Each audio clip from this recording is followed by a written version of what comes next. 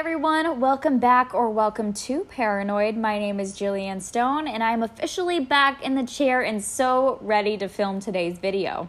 I took a month off podcasting and honestly I am so glad I did because it gave me the ability to sit back and get creative for this November. So as you know, this podcast is dedicated to everything weird, true, and creepy, so this episode is going to be discussing just that. In this episode, we are going to discuss a plethora of things from vampirism, secret societies, and even crushing false idols as well. Growing up, I had always been super interested in all of the Halloween stuff, and sadly, I was blinded by a lot of it. I used to celebrate every year and spend months decorating my Pinterest boards with ideas for what I was going to be for Halloween that year. And I'm going to dedicate this episode to debunking what I used to look at as heroes and proving the villains that each subject brings forth. So let's start with our first topic, vampires. Now, I'm sure we have all seen the movies, TV shows, and constant glamorization in pop culture of vampirism, blood-sucking, and all things pretty much cannibalism.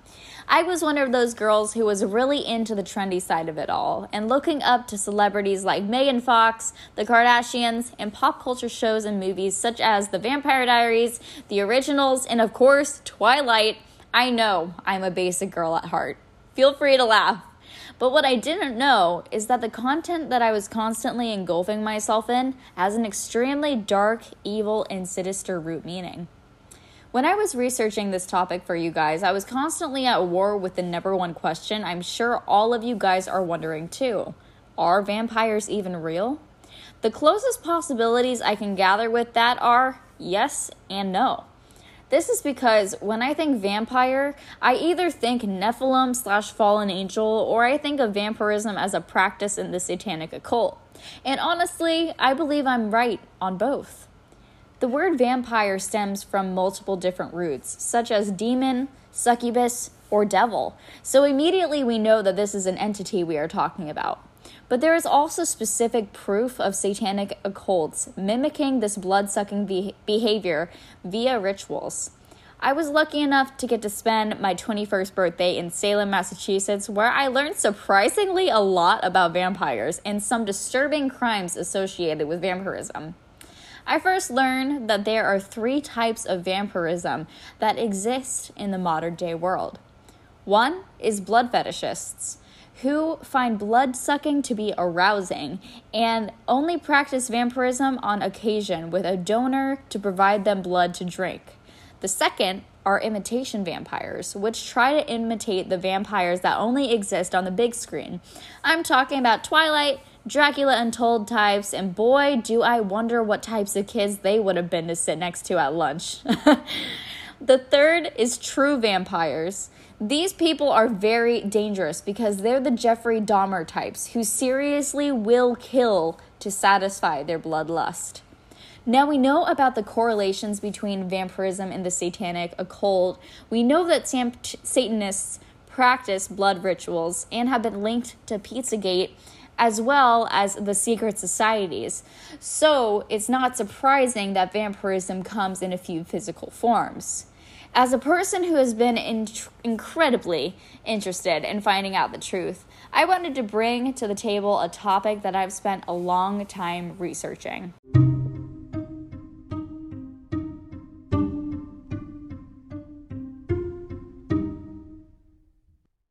MKUltra. Upon researching MKUltra, I discovered that vampirism is the result of a particular programming called Epsilon. I'm going to read an excerpt from a source that I have found to be incredibly reliable because it even helped me in my journey to reprogram myself back to normal in my individual MKUltra programming. Remember, we have all been programmed in some way, shape, or form.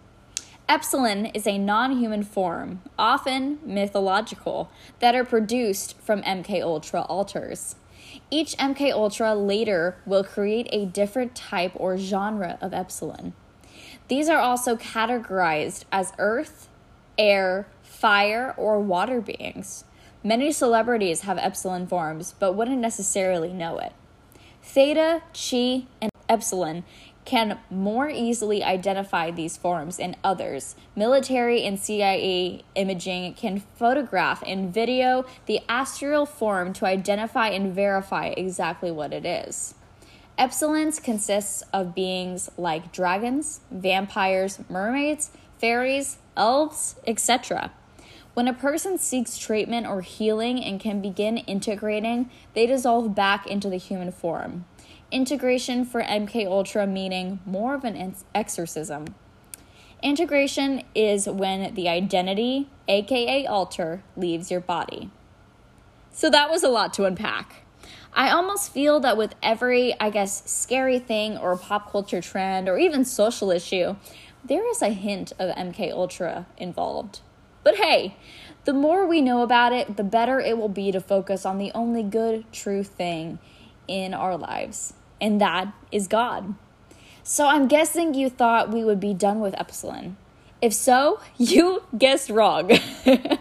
I researched this word down to the core and found that there is a Yale fraternity called Delta Kappa Epsilon. This frat was founded in 1844 and was dedicated to producing distinguished leaders and jolly old fellows. But what is dark about it is that there are some belonging to the Skull and Bones Society during their time in Delta Kappa Epsilon. This is incredibly shocking, but here are a few names of those belonging to Delta Kappa Epsilon. Governor Ron DeSantis, George H.W. Bush, George W. Bush, Theodore Roosevelt, Gerald Ford, and I always mess up this last one, Rutherford B. Hayes. Oh, hey, I got it. As we know, these were presidents of the United States. And as we know further, the Bush family is infamous for being involved in the Skull and Bones Society, and Theodore Roosevelt being a Freemason.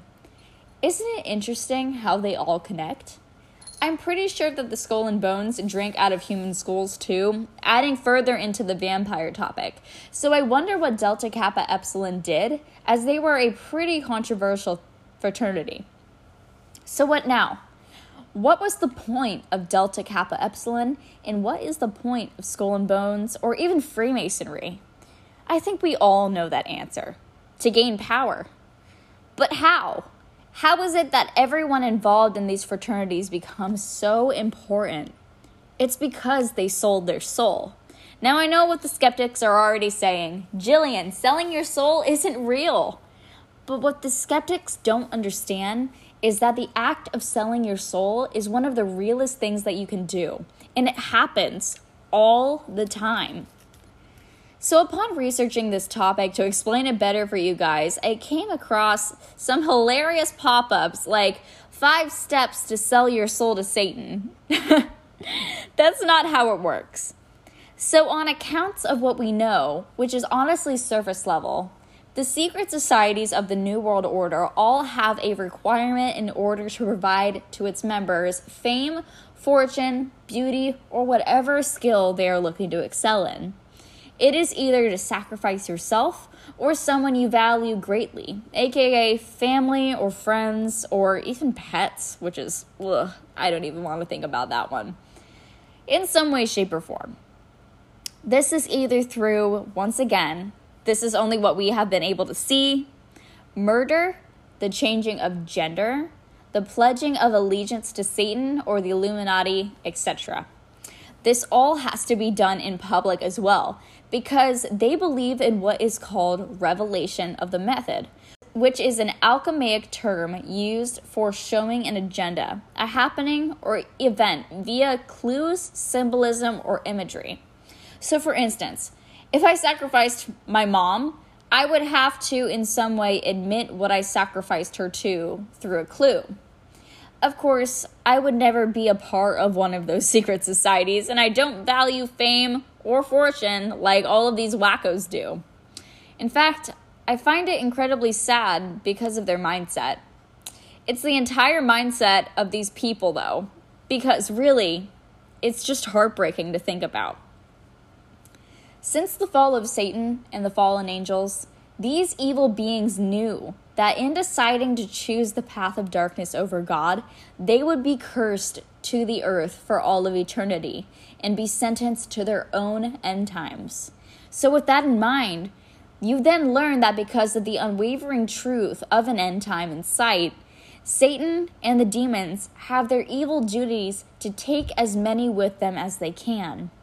And that's why they invented Satanism. The New Age, Judaism, Catholicism, Mormonism, Islam, and really every denomination of church.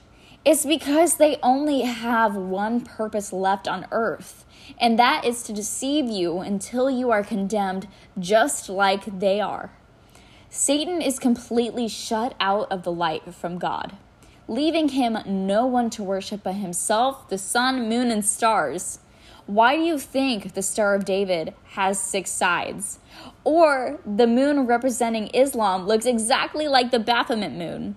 Or why is it that every single painting of Mary in the Catholic Church is the same exact depiction of ISIS? It's truly a spiritual battle, and we have been set up for absolute failure here on earth. But the thing is, God knows that this earth is failing, and that is why he gives us the opportunity to choose him. And that is a beautiful thing. With all that said, I think that this will be a great point to end off this video. I'm so sorry for the delay in getting this up. It's been such a crazy month for me, but hopefully things will get back on track soon. If you like this podcast, make sure to give me a 5-star on Spotify because it helps me a lot. And if you're listening through my website or maybe you just found out about it, make sure to check out my merch too because it would also help a ton if you could support me in that way, but no pressure, of course. I will see you all in the next podcast. Bye, everybody.